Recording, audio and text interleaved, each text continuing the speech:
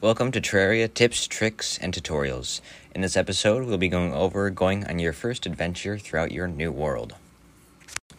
After you've built your first house, and you have some more time left during the day, you should probably go on a little adventure before nightfall comes. This way, you can get yourself a little bit of treasure to give yourself a leg up against the possible enemies of the night.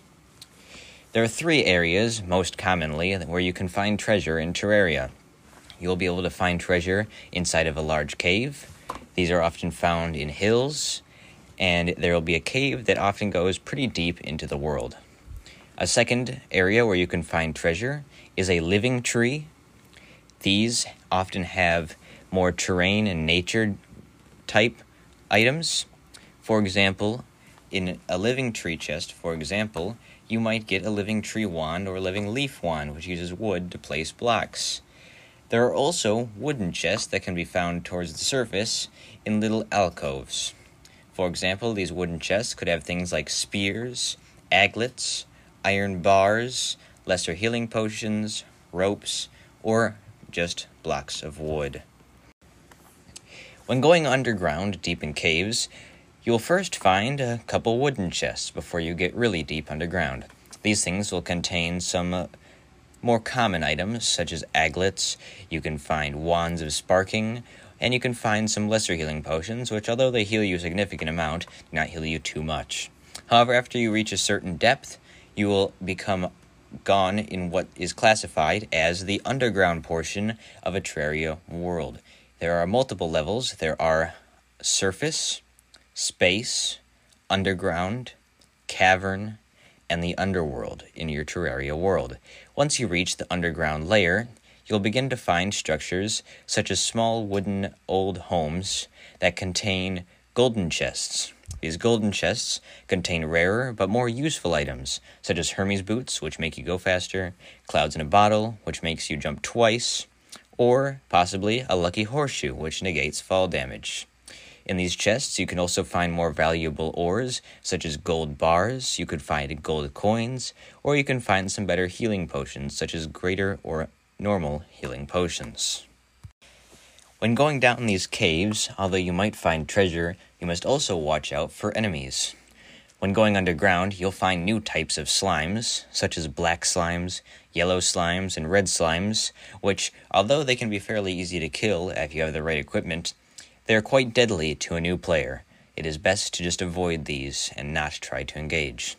Another dangerous enemy that can be found underground are skeletons. Skeletons are quick to kill, and if you are playing in expert mode, they can even throw bones at you. It's best to avoid these. If you die, you will drop coins, so it is very important that you stay away from these monsters if you do not think you'll be able to take them on. Although going into caves is a good idea to get a lot of loot, there are also benefits of staying on the surface and walking past them. On the surface, you will be less likely to be killed, and you will also find a significant amount of treasure on the surface. You'll be able to find lead bars, ropes, wood, and some basic potions. However, when going across the surface, not everything is going to be forest, as you have already seen.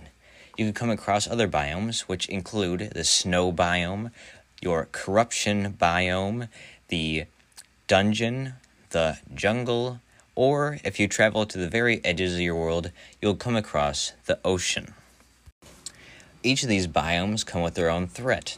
The ice biome will give you a different type of slime, the ice slime, which deal much more damage than a normal green or blue slime that you'll see in the forest on the surface during day. However, they will be less dangerous than the slimes you might find underground.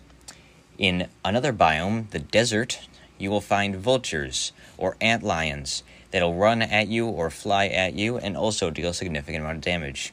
The early game, you might want to try and avoid the desert because it is simply too dangerous for the rewards you might get for traveling there.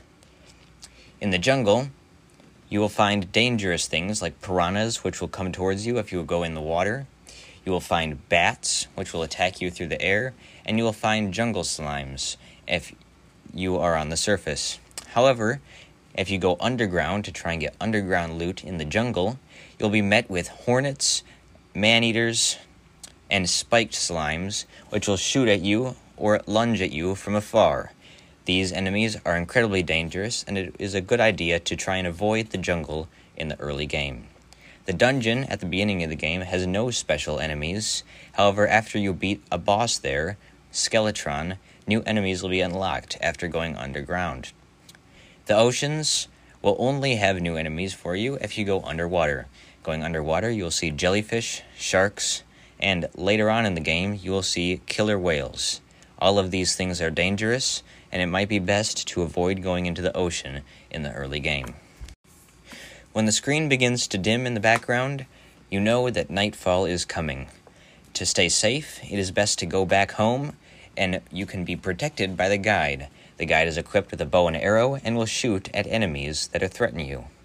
Hide inside your home, craft items with the equipment that you got during the day, and spend your night safely so you do not get killed by monsters. These monsters include demon eyes and zombies. Demon eyes float through the air and will lunge towards you, and zombies will simply walk along the ground and try and hurt you that way. Both of these mobs deal significant amounts of damage and have a very good chance of killing you.